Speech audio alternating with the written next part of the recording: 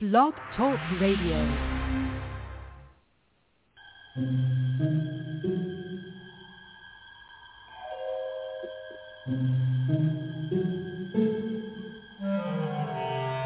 Archangels, ghosts, and Bigfoot, oh my.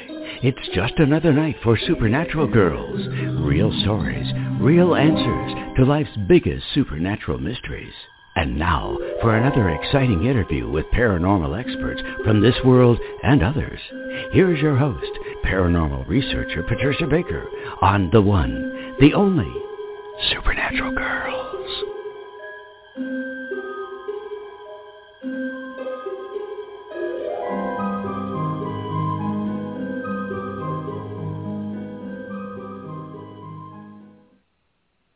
Welcome, everyone, to another exciting episode of Supernatural Girls Radio, where paranormal is normal. I'm your host, Patricia Baker, and it is, oh my God, the time is moving so fast. It's already March 29th. So, PK, how are you doing tonight? Absolutely wonderful. I'll be glad to see this month behind us and the new one starting. Can't wait for April to get here. Oh, really? Well, I want to hear all about it. What can we expect in April? Well, April's going to be a true universal month, which is about our sensitive side in relationships.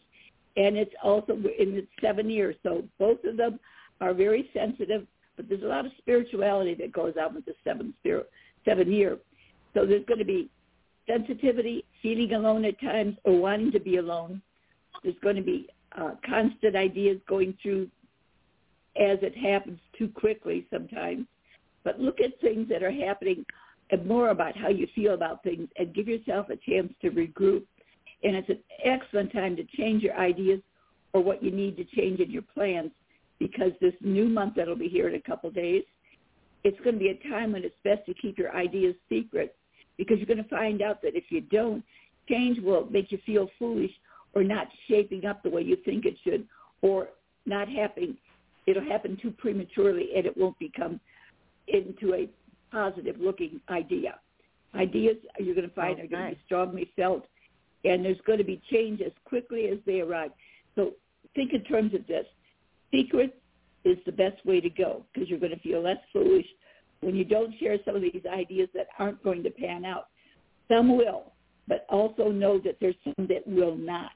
So although you're going to feel strongly about your ideas or even your relationships, that's a big question mark there.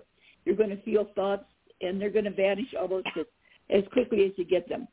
So especially if things are done prematurely, stop and take a look. Secrecy is best. Feel positive about that, and you won't have to make excuses later when it doesn't happen. All things are really going to turn around to be what you'd like them to be this month. That doesn't happen until August.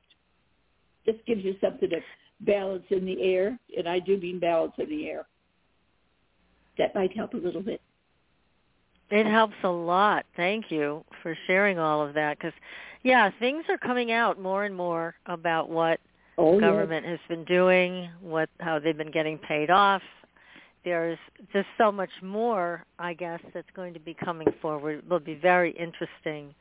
And we may be bringing on Ty Bollinger, who does a lot of work on alternative treatments to cancer. And the reason I want to bring him on is because all of a sudden we are seeing very aggressive cancers turning up seemingly overnight. I mean, people getting diagnosed with fourth-stage cancer. I mean, no time to really even think about fighting it. So I'd like to bring Ty on, and I know you would like to talk to him as well, to see what he has to say about all of this, as well as sharing the types of things that they talk about in their documentaries about cancer and alternative treatments. They do some wonderful work with their documentaries, and a lot of cancer patients rave about them. So I think it's time we bring him onto our show. So we're going to work on that for everybody. I agree. And then for everybody's health, I've been talking about the Endolight band made by Dr. Weber. who had been on our show last year. We're going to have him on again as well, because he has basically upgraded the Spectra Plus laser watch to the Endolight band. And I stand corrected. It's not twice as powerful. It's 7 times as powerful as the Spectra watch was. Yes, it's unbelievable. And there are 3 modes of operation. You can go right to our website at supernaturalgirls.com, and it's on the front page. You can click on the photograph. It'll give you lots of information about what all the laser diodes do. And it's an amazing invention that he has that is for your health. So I had some questions about it, and that's why I wanted to have Dr. Weber on himself. But in the meantime, I know people were interested in purchasing it. You can do that through the link on the website, and you will get a discount. So feel free to use that. And it's an amazing invention. I want Dr. Weber to come on the show and tell us exactly what it's capable of. But I can tell you, again, with great authority now, that it is 7 times more powerful than the Spectra Plus. And I did find out that if you prefer to work with the Spectra Plus, because that comes with accessories, that they still have those available too. And I still have my Spectra Plus watch, and I still use that because of the accessories. They have a pad that you can put on your back, your neck, your knee, whatever, and that plugs right into the Spectra Plus watch itself. So anyways, I'm going to play a very short commercial about this, and we're going to bring our guest on, who is very interesting. We have author Dave Emmons. He's with us tonight, and the book that he has just written, Angels and Supernatural Entities, is chock full of great information. So let me just give this Endolight band some airtime. And again, if you have any questions about the Endolight band, you can feel free to email me. You can also email Weber Medical, and they'll be happy to answer them for you. And anyways, let me take care of this. Again, it's the Endolight band. Check it out. The health benefits of sunlight to our body are well known. Light energizes, light lifts your mood, and light can heal. What if all these benefits were combined into one portable device that you can use in the comfort of your home? The German medical device manufacturer Weber Medical has recently launched the Endolight Band. The Endolight Band looks like a smartwatch, but does so much more. This revolutionary band is equipped with true laser diodes that irradiate the circulating blood via your arteries. Each color provides its own powerful benefits. Red and infrared light deliver energy and regulate your immune system and blood pressure. Yellow is a real mood booster and improves sleep quality. Green impacts oxygen supply, and blue has anti-inflammatory effects. The Endolight Band has 3 programs. Recharge helps you start your day with energy. If you want to unwind and clear your head after a busy day, select Relax. When you need full support, select Recover, activating all diodes at the same time for the full range of effects. Improve your well-being at the touch of a button. 30 minutes per day gives you the advantage, and there are no side effects. Let the Endolight Band bring you a healthier life. Order now at www.wmedicalsystems.com. That's www.wmedicalsystems.com. And again, for everybody who is interested in purchasing, if you go through our website, you will get a discount. So just feel free to click on that link that's on the homepage, and they will give you approximately 100 euros off of the sale price.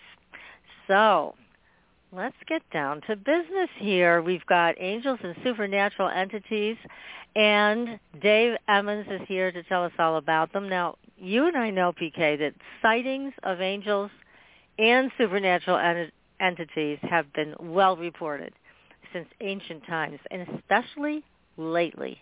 Lots of people are seeing lots of things, and thank goodness for cell phones, because they can actually capture it by video or just a photo. So we all get to share this now. So what is truly known about these entities? We're going to find out. And how do you communicate with them? And where are they from? We've got a lot of questions. What do they want? So tonight, Dave Emmons is going to take us through his personal paranormal journey. Now, Dave was born in the Midwest. He had 10 brothers and sisters, quite the big family out in Illinois. He graduated high school. He obviously had a genius IQ. He served in the Army for 3 years as combat platoon sergeant in Vietnam, and he had a top security clearance for nuclear weapons. Now, he's done a lot in his life so far. He was an electrician. He attended 5 years of college. He worked with an X-ray company as a field coordinator. He's done disaster management at various locations. I mean, the list goes on and on. He's a traveler, a photographer. He's a radio blog host. And he's the author of 3 books, They, What Do They Want?, Senseless Wars and Conflicts, A Combat Veteran's Perspective, and his newest book, which is going to drop in 10 days, Angels and Supernatural Entities. He's a lifelong UFO ET abduction experiencer. Dave, welcome to the show. Thank you, Patricia and PK. Thank you for having me on the show. As you were saying, the first book, They, What Do They Want?, kind of ties in. It's ET and UFO experiences throughout my life. Kind of ties into this angels and supernatural entities, believe it or not. And it actually confuses me between the two of them. And the senseless wars, I actually, in combat, I've actually seen where I thought my guides and my angels were protecting me a couple of times, especially, where I felt, that they were telling me what to do. So you can telepathically, when they talk to you, angels, and you actually can talk to them, and we'll get to that too. But I'd like to kind of start off with my lifelong ET adventures, I guess, and get into that real quick, and then get into this other book with angels. Yeah. There's so much to talk We'd about. love to hear about your personal experiences with ETs. That's it. We can't wait to hear it. Definitely. We love that kind of stuff. Definitely. Very interesting. Okay. So please, All right. When did this start for you? It started when I was 13, actually. I saw my first UFO. It's in my book. It looked like a barge, a rectangular figure with light blue light at the bottom, like a hazy, cloudy light. And it come over my backyard, and all my brothers and sisters in the house. I was outside looking up at the moon, and I was always curious about the sky. I guess I was born with this attitude, consciousness, I guess you can call it. And this craft come over me, and I didn't know exactly what to do. I sat there in the yard, and I thought, what's going to happen? And then all of a sudden, I found myself in my bed, and I couldn't feel my legs or my mid-torso. I can move my head and arms, but my legs were numb. I was laying in the bed, and when I kind of come to, I felt a presence beside me in the bed. Apparently, it got me into my bed. It teleported me into my bed. And, of course, there's so many kids, we had to sleep kind of together. So my brother and I slept on a standard-sized bed together, and I laid there, and I woke him up. I said, did you experience anything? Did you see anything? He said, no, go to bed. And so that's been in my memory, but it was a fleeting type of memory with that one, that first one, when I was 13. And you're talking about 1962, and then in 1963, my best friend and I saw a UFO, and it was, we followed it up the street, was watching it, 2 lights on it, and we smelled like a sulfur smell. That was ozone, apparently, now that I know better. And we sat there listening to the transistor radio, 10 transistor radio, so that dates us. And also the drinking out of glass bottles, Pepsi. That's also an old-time thing. But that's when we saw this thing, this light. And we got up above the road, and my buddy was living there with his dad in a basement apartment. And we got up on the road, and he said, let me get the flashlight on my dad's truck. So, okay. So he was flashing the flashlight at this craft. It was only about 70 feet in the air, and it was going real slow. I can see it going through the tops of the treetops. And my friend who was flashing the flashlight, he thought they were kind of communicating with him. But as I looked back, it was the lights that were kind of hitting the leaves, and they were coming on and off. The leaves were blocking it. And I said, no, I don't think they were communicating with us. But they had us nailed anyway. So we followed them up to this empty lot. And the craft, it was about 35 feet wide, maybe about 22 feet thick, something like that. And it had a couple of white lights on it. And they kind of turned their lights low. And then there's a red light towards the top. I saw something that looked like antennae sticking at the top. And my buddy and I stood there looking at this thing. And it was only, at that point, it was only about 45, 50 feet above my backyard. We were looking at it from the top of another lot. And we pinched each other to make sure he wasn't seeing or dreaming. And when I did that, when he did that to me, it hurt. And I said, ow, buddy, that hurt. And he said, well, we got to see if we're dreaming or not. That's the kind of guy he is. I just had lunch with him last week, so we still talk about these things. And so we stood there. I was looking at the windows, the portals. It was in the middle of the ship that went around it. And this was kind of like an old-fashioned, saucer type thing. It kind of looked like the Nazi, flying saucer that they made. And this was kind of, it was like that. It was kind of like a chubby top, like you would have a screw top and you'd turn it and it'd spin. It looked like that. But I was looking at the portals, the windows, and I was afraid to see the ETs. But as a kid, what you're afraid of, that brings your curiosity high. And I thought, okay, I want to see them, I guess. And so something happened after that. I don't remember anything after that.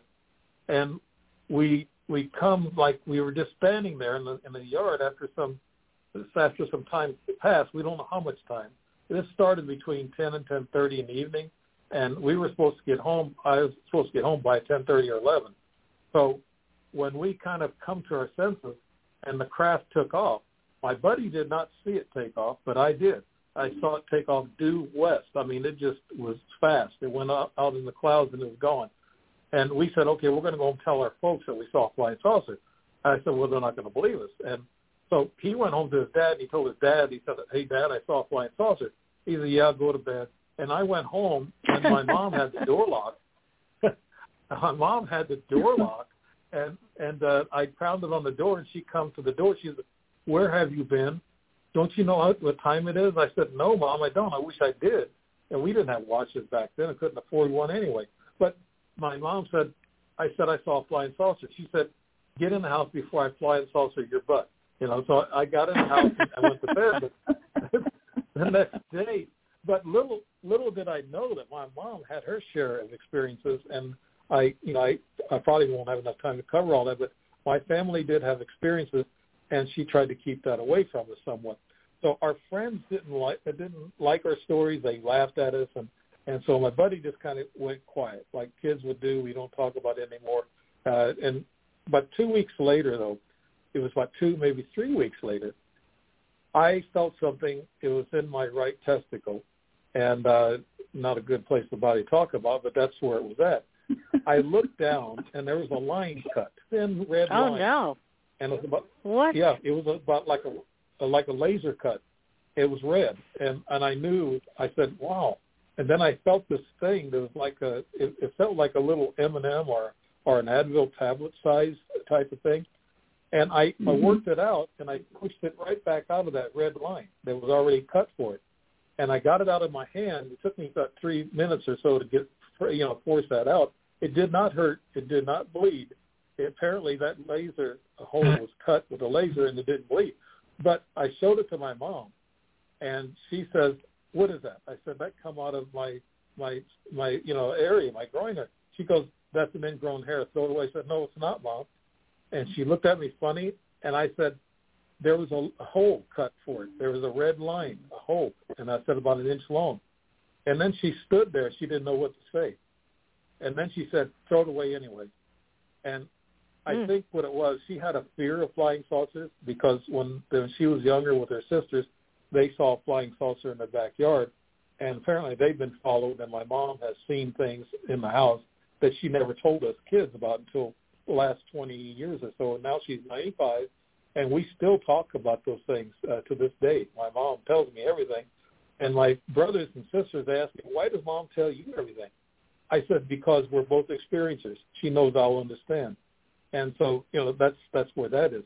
But that was like the next foot that dropped. You have to, like in journalism, you wait for the story to have all the facts before you can really say, okay, that's what really happened.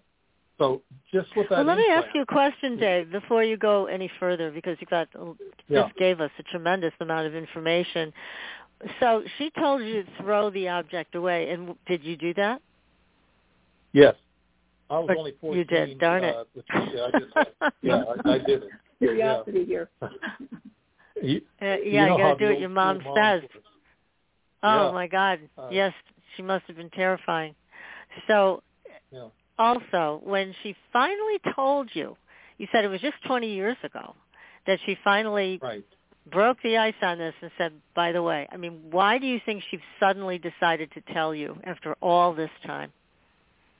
Well, I think things were happening with her. She saw the tall, dark silhouette, what they call the dark man or something, and he walked down the hallway to her bedroom, and she actually said she was kind of molested. I don't know how. She didn't go into depth. I don't want to go into depth with my mom about how she was molested, but she said also she saw somebody walking in the hallway that was dressed like a human, like blue jeans and a white shirt. And she said it walked into her room and just stood there and looked at her. And then she said she's seen shadows, and she saw golden objects shining in the middle of the hallway. And she said she'd been touched at night and all this. She told me all this, and I said, Mom, I wish you would have told me that, years ago after I had my first incident. And she said, well, I just didn't like talking about it because the radio and TV back in those days, they said, if a flying saucer lands, please stay away from it. They had warnings out. My mom was scared to death of flying saucers. Little did she know her son was involved in one right in her backyard. So exactly. That was the beginning. Yeah. And then I had a dream. That's quite something. Lucid dream. Yeah. I had a lucid dream after that, too. But before you go into the dreams, let me just finish off this piece about your lineage, because it does tend to go from generation to generation with abductions. And so now you're very well aware your mother had these experiences. What about your grandmother or grandfather? How far did you get to find out that it went back? Well, I didn't tell me anything about her mom, my grandmother, but they were Crow-Indian. And actually, it's a Crow-Indian blood, the DNA, the ETs actually have followed. There's been, some theories about that, about them following Native American Indians. So because they were with them, several thousand years ago in this country, and so the Indians talk about them all the time, the ant people and things of that nature that helped them out, put them in caves and things so they can survive. So they helped them survive throughout the thousands of years. So there's Native American culture that's mixed in with this, and I guess you could say I'm 15% Crow-Indian. My mom's about 25%, something like that. So it kind of passed down. But I had a lucid dream that I was on board a ship with my buddy, and I was on a table. It was warm. It was dark. And I remember trying to put a shirt on, but the shirt was too small. My buddy was a little thinner than I was. I hate to say it. I was a chubby little kid. But I tried to put the shirt on. It's too small. But then I was so weak, I couldn't do anything. But I felt my buddy was in the same room, but I couldn't see him. I just felt that he was there. And when we both got out, I guess I had the right shirt on. And I told my friend I had that dream. He hasn't had any dreams of that type. I think what happened was he had a mental block, a consciousness block, because he was the police chief, and he's not allowed to talk about that kind of stuff. And also he worked with Boeing and security, and he wasn't allowed to talk about that kind of stuff. But now that he's retired, he still blocked it out, I guess. And if you block it out, if you block the ETs out, they are not going to visit you because you're going to lower your consciousness level like he did. And my brother keeps asking, so why didn't you have dreams, or why didn't you see UFOs afterwards? And I could answer that for him. He dropped his consciousness due to his work, and he just had to block it out. We've also heard that people get memory blocks. So sometimes the ETs also wipe your memory, so you can't remember.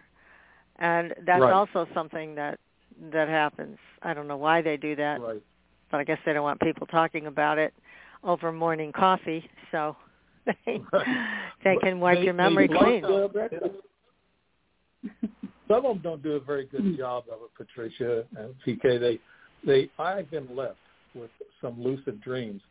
I actually saw in 1995, I saw a little gray next to my bed. And I woke up, it was about 3, 4 o'clock in the morning, bewitching hour, and you probably hear a lot of the stories coming from that time period. This little gray was beside my bed. I thought it was my daughter coming into the room, going into our master bathroom to get aspirin because she had headaches. And I kept calling her name out, and I had my chin in my right hand, and I was looking up, and I asked her 3 times with her name, and then the dark figure walked past the mirror. We had it dark in there because the wife at the time had to have it really dark in the room so she can sleep better. Then I saw this shadow walking up to my side of my bed, so I changed my hand. I put my chin in my left hand. I thought it was the daughter telling me she had a headache, but it wasn't. It was about a 3.5 foot tall, little ugly gray-green guy, and he didn't have the black lenses on. His eyes were twice our size. I saw the white pupils and everything, and I saw that he was wrinkly. I mean, real wrinkly. He had a little nose, little mouth. You can just barely see the mouth, and his wrinkles really didn't look like the commercial, little gray that you see. This thing was really wrinkly and old looking. And I remember looking at this thing for about 5 to 7 seconds, and I had fear running through me, and all of a sudden I was out. I just passed out. And about an hour or so later, I got up and looked at the time, and I thought, wow, it's 4:30. I said, what's going on? And I woke the wife up. I said, did you see or hear anything? She goes, no. She said, go back to sleep. I couldn't go to sleep. I got up. I was so hyped up. My eyes were just flickering. It was a nervous tic. And I talked to some guests that I had, and they said they had the same thing. Their eyes were flickering after an abduction. It must be some kind of nervous tic that happens after you get knocked out. So I splashed my face with water, and then I went in the living room and I just watched TV. I had to go to work at 6 anyway in the morning, so I just stayed up. But the adrenaline was flowing. I said, "Oh no, they're really back." That's the first time I've seen an ET. I've seen craft, flying over me at high speeds and things during the 70s and then the 80s. But this was in 95. That's the first time I saw an ET close up. And I thought, oh, no, they're still following, still around. So, yeah, I saw another craft when I was working in a refinery. It looked like a glider craft, except it looked like it was total metal, no joints, no screws, no bolts, and it had a cockpit, but there wasn't any windows in it. It flew by me. It was only about 100 or so feet up, and I was on the tower checking equipment out. And when I saw this thing, I called the control room and I said, "Look up, guys! There's something flying over us, and it's illegal to fly over a refinery." So this thing had a wingspan of about 15 or 18 feet wide, and it was about 12 feet long. And it was just a total type of, almost looked like liquid wet metal. It was really shiny and flying real slow, and it turned and went to the south. And I thought, okay, what's going on? But it actually downloaded to me a futuristic dream in which I had just a few nights later, in which told me the plant was going to close even after they put in $5 or $6 million in the renovation into the unit that I was supervising. And the guys told me, "You're crazy. That's those ETs telling you that." I said, "Yeah, it was." And actually, 4 or 5 months later, the plant did close. So it was no kidding. The future. Huh. Yeah. So they know the That's future. amazing. They know time. And it sounds like the only time that you remember being afraid was when this little ugly guy showed up next to your bed. So, because the rest of the experience you talk about with a lot of enthusiasm, with your seeing these things up in the air, first time with your friend, and then even being aboard the ship, which it sounds like you were. Right. It didn't sound to me when you were describing it that there was any great level of fear. Again, the only time was when that thing showed up in your bedroom, which I can imagine was terrifying. Yeah. So what about lately? Yeah, Have they been bothering you or being friendly, or what are they doing with you now? Yes. Now they're bothering the electronics. They turn the TV off. My wife and I listen to sleepy time music, I call it, and it's soundscapes. And what they'll do in the morning, about between 7 and 7:30 every morning, they turn the channels from 9:47 down to 48, and that's Fox News at 48. And I keep thinking, I hear the Fox News, and I'm not quite up yet. I don't get up to about 8 o'clock, 8:30. And we go to bed late at 1 o'clock, wife and I. But I hear that the news, and I say, oh, no, here they're doing it again. They just do it to aggravate me. And I talked to Spectrum, and I asked the technicians there, and I talked actually to the main office technicians, and I had a technician come out my house twice and check out my Wi-Fi, the TV, and they said they don't see anything wrong. And they said your TV is being turned off and on. I said, yes. And it's changing channels on its own. I said, yes. And they said, it shouldn't be doing that. I said, I know. Can you tell me? They said, no, we can't. Yeah. So and the main office strange told that me, they would choose Fox News when so many people are against Fox right now. yeah.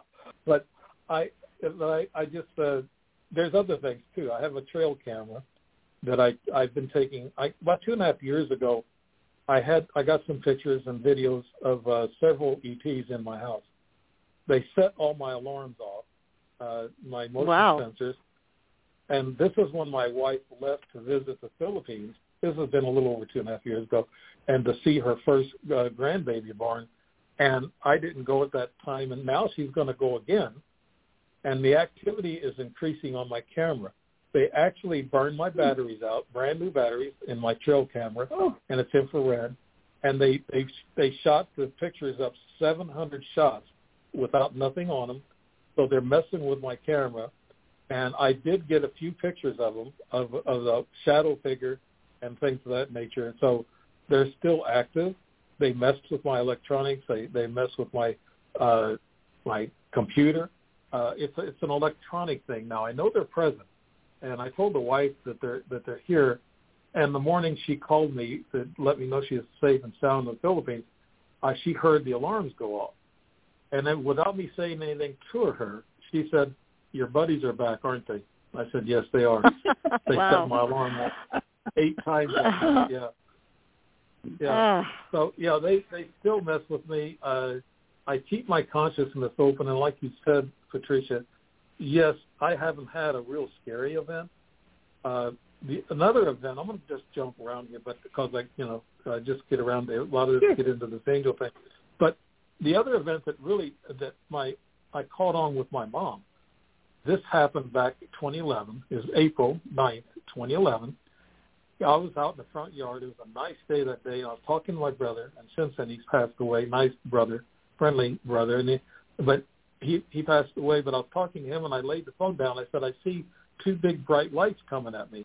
This was about 8:20 in the evening. It was just starting to turn just a little dark, and there's 2 big bright lights heading from the north coming over me. And I looked up, and it was a huge triangle craft. It was only about 35 feet above me. It nipped the treetops on the other side of the street. And my mom lives 3 or 4 houses down. And when I saw this huge craft go over me, I was in shock and awe. I wasn't fearful, like you're saying, but I saw this huge craft with 2 big glass-like globes in front of it, in the nose part of it. And that was something different that nobody else has ever explained to me, that what are those 2 big glass globes? They're about 15 feet long, about 5 or 6 feet wide, and there was 2 of them in the nose. But this craft was huge. It covered 8 houses. That's how big it was. And oh, my God, that's huge. Yes. When it passed over, I called my mom. I said, did you guys see that craft? And here's what my mom said. She goes, yes. She said it was scary. She said, I was scared to death. And at the time, she was 85, something like that. And she said it was scary. I wouldn't step out. She said I didn't want to step out on the porch and look at it. She said I was afraid of being abducted. So if that tells you something of her past, that told me a lot. 85-year-old woman saying that she's afraid of being abducted. And my other two brothers saw it too. So we have 3 witnesses and myself that saw this huge craft. I called the police station. I asked if there's any other reports. I said, don't laugh. And she said, do you hear me laughing, the dispatcher? I said, no, ma'am, I don't. She said, we got officers in here now that are interested in what you're saying. I said, they believe? She said, oh, yes. Our officers see these things every once in a while. She said, we believe you. I said, wow, that's great. So, yeah. That is. But, no. Yeah, but no, I just had chills just talking about that sighting with my mom. But I saw another UFO going to Springfield, Illinois, and I was coming back from Springfield, and something told me to go out and go to Springfield. I wasn't going to go, but I went. I had friends playing music there, and I'm a musician also. I've played music 45 years. I went up to see these friends in Springfield, Illinois. That's about an hour and a half, hour and 40-minute drive north of me. Something told me to go, and it was just like it was a weird experience. It's like when I come out of town, it's like I was in some kind of a daze, or I was like in a half dream state, and I was going through these stoplights, and I was just moving along. And when I got out of town, I saw a bright light on the left of me. I was heading south on the Highway 55, and it was about 11 o'clock or so at night, maybe 11:20. And I saw this bright light. I saw the helicopter coming up on the opposite side of the highway. But then it come up closer, and I slowed down, and there was other cars around me. There was about 3 or 4 other cars around me and other cars coming from the south. And this craft flew right over me. Why it flew right over me, I don't know. It looked like it had a glass bottom, like lights. It had like a pie cut, like metal framing of it. And then in the center had a big, dark, round circle. And it was a flying saucer. And I said, oh, my God, why am I to see this? Why did it fly over my car when it could have flew over anybody's car? Because they're tracking me. I've had implants. Mm-hmm. So, that's another thing, too. They track me. But the most amazing ET adventure I had was in Sedona, 2010 in October. And I got a picture of this person in my book. She was of Asian descent. I went to Sedona. I like going there taking pictures. I love traveling and photographing. I went there in a gift shop there. After I rested a couple hours, I went to this gift shop, and they told me I saw a UFO at Cathedral Rock.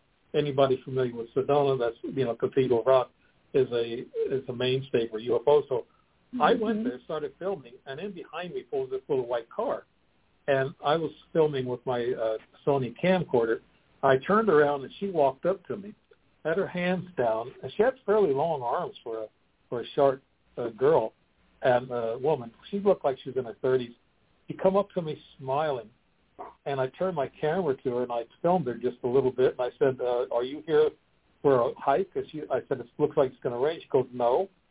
And I said, are you here are you here to meet somebody? She goes, no. She said, I'm supposed to meet you. I said, what? You're supposed to meet me. She said, we were supposed to meet. And so guess what that title of my book's going to be? So, yeah, my book that I'm working on now, the sci-fi, I'm thinking about similar title wordage on that. But she got in my car because it's raining, and we talked. And then there was a strange young guy in his late 20s, close-cropped hair with a headset on, and he pulled up about a car spot over from me. And I thought, okay, who's this guy? Is this a setup? Because being a military type of person, I was aware of my surroundings, and I thought maybe I should be better prepared to deal with it. I asked her, I said, do you know this guy? She goes, no. She was eliciting emotions from me. She couldn't read English, but she could speak it. But she also said she could speak 20 languages. And she was at Sandia, New Mexico. Yeah, Sandia, New Mexico. And I said, why does a single woman go to Sandia, New Mexico? And she goes, because I wanted to see the sand. I said, all kinds of red flags were popping up, Patricia, PK. I went back to my lodge room after we spent about an hour or so talking. I asked her to meet me for breakfast the next day. She said she would. And And so I wanted to find out more about her, because she was strange. And she didn't wear any makeup. She didn't have a watch on. She didn't have a cell phone. She had nothing like a young lady would have with her and be prepared. And I thought, and then she had a real thin little sweater. And I thought, wow, you're going to be kind of cold. But the next day we met for breakfast. I knew she was going to come, because I got a telepathic message from her while I was parked in the lot of this restaurant. And it said she was coming. And then 10 minutes later, she showed up. And I thought, oh, good, I can finish my notes that I've been started taking on this person. So we went in this restaurant, and she stood there and she looked around. She's supposed to be from Tokyo, and there was about 12 people in there standing in this little gift shop waiting to go in to get a seat. And she said, all these people. And I thought, if she's from Tokyo, there's that many people within 5-foot radius of her, So I thought, this is strange. So we ate breakfast. I ordered for. And every time we did eat or anything, she went to the bathroom. I think she was regurgitating what she ate, because that's not what she eats. Oh. She was just, she was probably playing. She was playing the game. Yeah. Interesting. So and the only time I ever seen her with anything, she had a little black canvas bag, tubular bag, that she had with her the next day. And we went to several spots and we talked to her, but that's a long story. But she said she had to fly out to Phoenix. And I said, Phoenix, huh? And then she said, yeah, and then she's going to L.A. I thought, I bet you are. Yeah, I thought to myself, but we went and had lunch real quick, and she ate a piece or two of pizza, and then she did the same thing. She went to the bathroom. This time she took her little canvas bag with her. Either that was a communicator, or she was dumbing me down or whatever with some kind of apparatus. I don't know, but let's take 5 months ahead of time in Godfrey, Illinois. 5 months later, my cousin and I were sitting on my front porch smoking cigars, which I shouldn't have done, but it was a nice day, March 17th, and there was 3 Asian people showed up about 200 feet away from us at the intersection before you get to the highway there, and they were walking towards us. My cousin said, who are those Chinese? I said, I don't think they're Chinese or Japanese. Well, the woman turned around, the same woman with the same white sweater, same denims. She turned her face away from me so I couldn't see her. And I said, I know who that is. I told my cousin. I said, that's Hiroko. And he said, do you know them? I said, I don't know these 2 young guys coming up to us. There was 2 young guys. They were taller than usual Asians, Japanese. And they stood there in the driveway looking at us, about 10 feet away. And one of them had a twitch in his leg. One of them was younger, looked like he was about 15. The other one looked like 16 or so. And one of them had a nervous leg. And I noticed that I was able to see that. And he asked me one question, where's the new Walmart at? It's a crazy question. I said, right past that overpass. That was the last words I could say. I was dumbed down, so was my cousin. My cousin talks a mile a minute, and he was dumbed down. His eyes were glassy. He was staring down at the floor. And I was standing there looking, and I could move my eyes, but I could not talk after that. I could not talk. I wanted to ask him, is that Hiroko? They knew what I was thinking, but they wouldn't let me talk. And they walked away, but actually they went in and they got my little case. The taller one walked right past me without me even seeing him. He went in my little office room. He got my case out, and he was looking in this brown, if I call it a pleather case, a weatherproof case, that I kept my notes in when I traveled. He was looking at the notes. I think he took out about 3 pages of notes, I think, on his mother. I actually believe that was his mother. And they were ETs, humanoid ETs. And he looked at me they had really dark, piercing eyes, just like their mother did. And I thought, wow, that was a little scary, but I wasn't really afraid because I was dumbed down. And I looked at my cousin. He was still dumbed down. And then they started walking away. And then they started joining up with Hiroko, and my cousin started coming too, and I was already coming to and watching them walk away. And he said, Chip, what just went on? I said, wait a minute. He said, I said, they haven't left yet. Let's watch them. They walked up to the stop sign. My cousin said, who are they? And he said, Dave, after a few cuss words, he said, they're going to kill you one of these days. I said, what are you talking about? ETs, he said. And he's a skeptic, and he was a believer right then and there. They were ETs, because he said, I've never been through I said, who was controlling us? I said, they were. And as we were talking, we looked up there, and they were just gone in a flash. No cars, nothing. Nothing picked them up. They didn't walk up or down the road because we could see everything from my porch. And they just And how old were you then?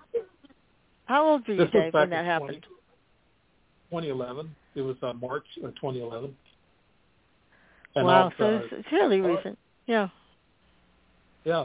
But no, my cousin was so scared, he turned pale white, got in his truck, and he took off.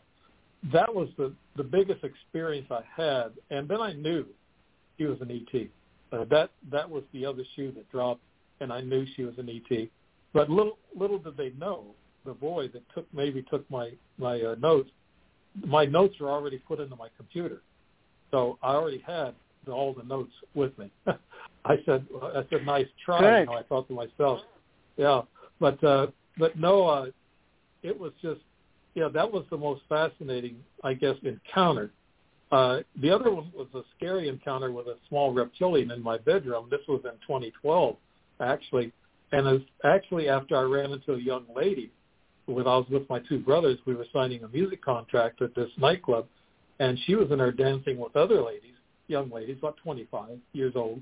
And here I was an old guy, and she started dancing, twirling around. She's an excellent dancer.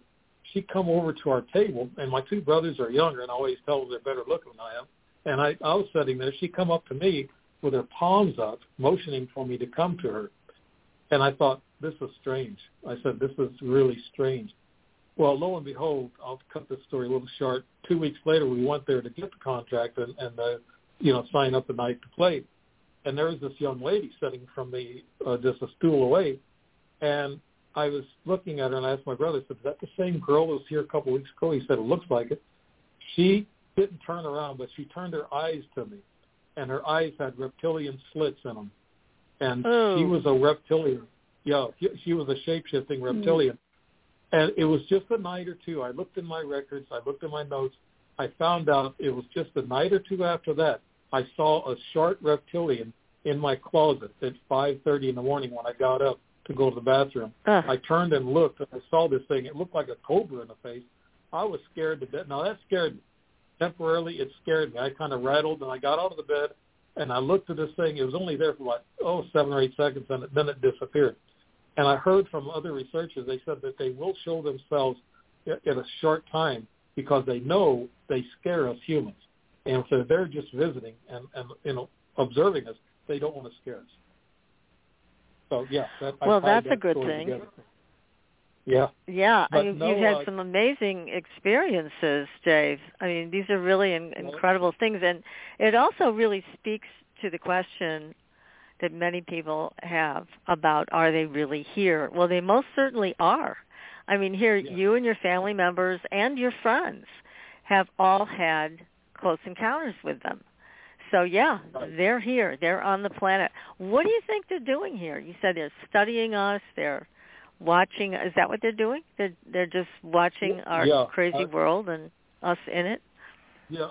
Well, there's two parts of us, Patricia. We're physical, biological, human skins, I guess you can call us, and then we have a soul and a spirit. They don't tamper with that, but what they're doing is they're checking up on our bodies. They're checking our DNA and our frequencies, our consciousness. They're actually taking consciousness readings of us, our DNA. I've had a couple of implants, one in my leg, and I got one in my left thumb area, and I might have to have it taken out because it's starting to bother me, but there's no bone chips, no pain when I move it, so it has to be something outside of my body. And so I'm going to have that done, and I got something in my left ear that rings when I touch my teeth. And that's weird, too. The doctors can't figure any of this out. And then I've had these cold spells, freezing spells, 6 times in a row. And I told my doctor that. She goes, well, maybe you just had the fan on you and it was cold. I said, this is August.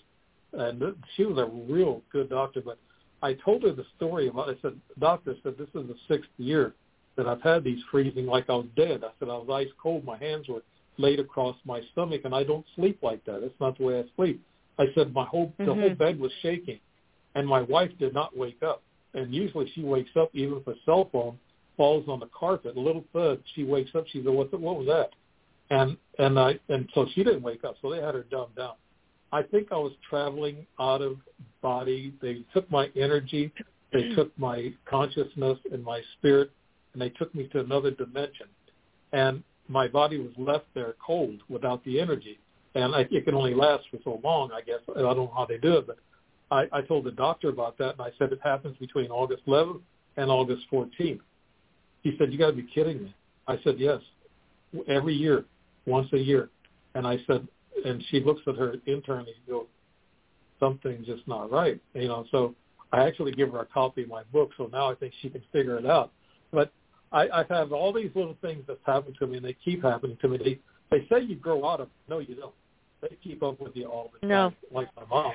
But let me share something with you, Dave, that PK and I heard from Daryl Sims. I don't know if you've met Daryl yet.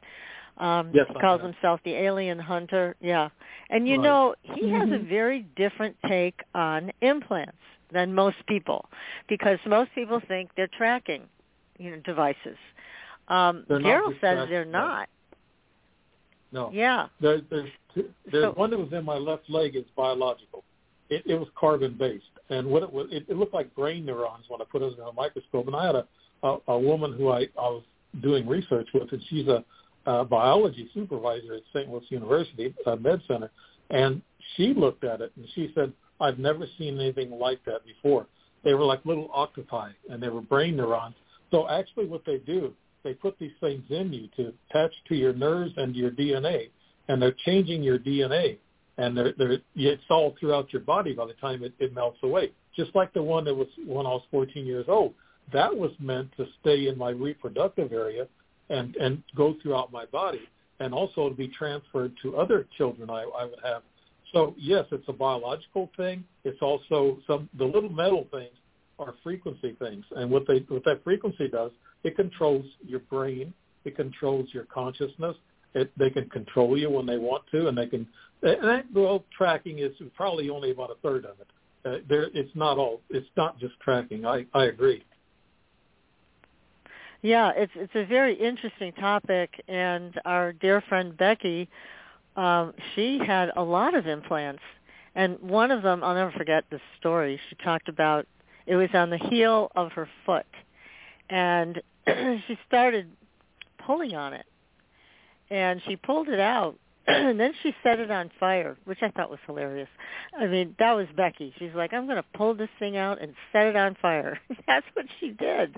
And she had a few implants. She had more than one, yeah, but she was kind of tired of it. So, yeah, it's very interesting. And I know Daryl said very much something like you said. He said, "Why would they use these for tracking? It doesn't make any sense." He said, "They found you the first time without tracking. You don't think they could find you again without tracking?" Of course they can. They track. So they it's track an interesting. your own.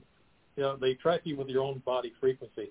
Each person has a different Right. frequency, and they know who you are and where you're at. Now, tying in the angels, ghosts, and ETs, tying that all together, they all can be invisible. I know the ETs that visit me are invisible. They're standing in a room, and my meter was going off the charts with magnetic energy when they were around me, and it'll probably act up again before long. But they're invisible, just like angels are invisible, and also ghosts are spirits. But actually, the Bible and Jesus didn't really go for ghosts. He said that ghosts didn't really exist. Are they spirits that are roaming the earth? Maybe so, but they're coming through dimensional channels and portals. They're traveling here that I think of it. And actually, Jesus said the spirit sticks around for about 3 days after the body dies, and it sticks around just because they want to make sure that the body is dead. Basically, right. is what he said. Also, Jesus, he went up on this mountain with 3 of his disciples, James, and I think Peter and Thomas, and he reached up to the sky. It wasn't a big mountain. I guess I forget the name of the mountain. I got it in my notes. But he just turned bright white, his whole body, the disciples said.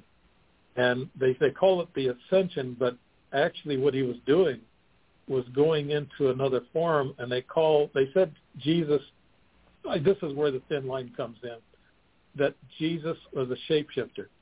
He can actually shape into anything he wanted to. Yeah. And Judas actually, the story behind that, I'm just talking a little bit about we're running low on time, so I'm going to go on the angel thing. Judas, actually, when he told the temple priest and the temple guards where Jesus was going to be, and then the temple priest asked him, now this is in the Gnostic and the Egyptian books. It's not in the 325, meeting. All of the scribes got together and wrote the Bible. They wasn't that. They left a lot of books out. This is part of the books in the Egyptian book they found. They were saying that Jesus could change into anything, but Judas told him, says, I will kiss him. That will be the one that will be Jesus. And they said, okay, then we'll wait for you to do that. So that's why he had to go up and kiss Jesus, because he had to show the guards who Jesus was, because he would shape into different things. He would have blonde hair, light skin, blue eyes, or he would be taller, or he could be shorter. And that's what Judas was saying. So Judas actually said, and when Jesus talked to his disciples, he said, who do you think I am? And Peter said, you are our Lord, God. And Judas said, I know who you are. So Judas and Mary Magdalene had information about Jesus that the rest of them didn't have. And so am I saying that takes away from Jesus? No. It just means that I'm looking at Jesus in a different way, because he was here to tell us about our lives, our souls, and we go to heaven after we're born. After we die. And he said that everybody goes to an afterlife. So he wanted to teach love and have people try to get back to the euphoric, angelic lifestyles that we had 3.5 million years ago. That's another long story. But that's where my research went. Like some scientists say 350,000 years ago, humans evolved. But they're saying now 3.5 million years ago, and we recycled each time. We had an apocalypse that wiped us out, and then all of a sudden we come back as another human race. So humans are actually all throughout the galaxy, humanoids, along with other extraterrestrial beings. But there's so many different kinds. But they're all invisible. Angels come through dimensions. They travel here with ease. They come here to us when we need them. They're actually, they were made by God before man was even around. So God actually made the angels way 3.5 billion years ago. And so the angels were here to help us and guide us. And angels are called guides also. You have the archangels, 7 of them, and then you have the regular angels. And so I can go into all that, but we're running, I look at the time. But it's interesting how much information that I got from this book, the research that I found, and the biblical verses that actually support all these facts. So it's interesting. If you pick up the book and take a look at it, you'll see like Saint Germain, who helped us start this country back in 1776. He was a strange, tall guy, about 6'4", about as tall as Washington, George Washington. George Washington was a little strange himself. He was almost angelic. But Saint Germain has been an angel. He actually made comments that he was thousands of years old, and he kept coming back to human society to help out in some way. And he told them to write this Declaration of Independence, and he sat there on the balcony, waited for them to write it. He looked at it, and he said, okay, good, you got it done. You have to do this now. This country will be great. I guarantee you it will be great. He said, I see it. And he didn't eat anything below ground. He only drank hot tea, so that tells you he didn't like the water. And he was a vegetarian. And he was a strange guy. And then after they signed the Declaration of Independence and they got started, Saint Germain disappeared. And then they said they saw him in the French Revolution just right after that. Right, yeah. And he was there. He was there with the king. I wonder if Saint Germain is still around. Has anybody reported seeing him? No, not that I know, but he's going to come back in a different form. He'll dress. Yeah, because they said he had figured out the whole immortality thing, that he had that down. so that I was wondering, if he stayed in the same form and people actually knew that it was him. So that would be pretty interesting. Yeah. Right. Yep. Yeah. He's one of my favorites, I think. He did some amazing things. Yeah, I know. We're going to have you back because you have so much to share with our audience, and we barely scratched the surface on angels, and there's all these other entities we've got to talk about. So we've got to book you again, Dave. You've got to come back and everybody, the name of Dave's book, again, a wealth of information, Angels and Supernatural Entities. You'll be able to buy your own copy in 10 days. And wow, it is a blockbuster. So, Dave, thank you so much for joining us tonight. This has been amazing. So much fun. Thank you. It has been delightful. Patricia. I had to talk real fast because there's so much ground to cover, and I never got into the angels too much, and I got a lot to cover there. But well, we're going to just do another evening with you. Yeah, and by then your book will be available too. So people, I'm sure, will have their own questions about what you have written. But congratulations on this book. It's really terrific, and thank you so much for coming on the show with us tonight. This has been absolutely great. Thank you. And yeah. Thanks, everybody. Thanks.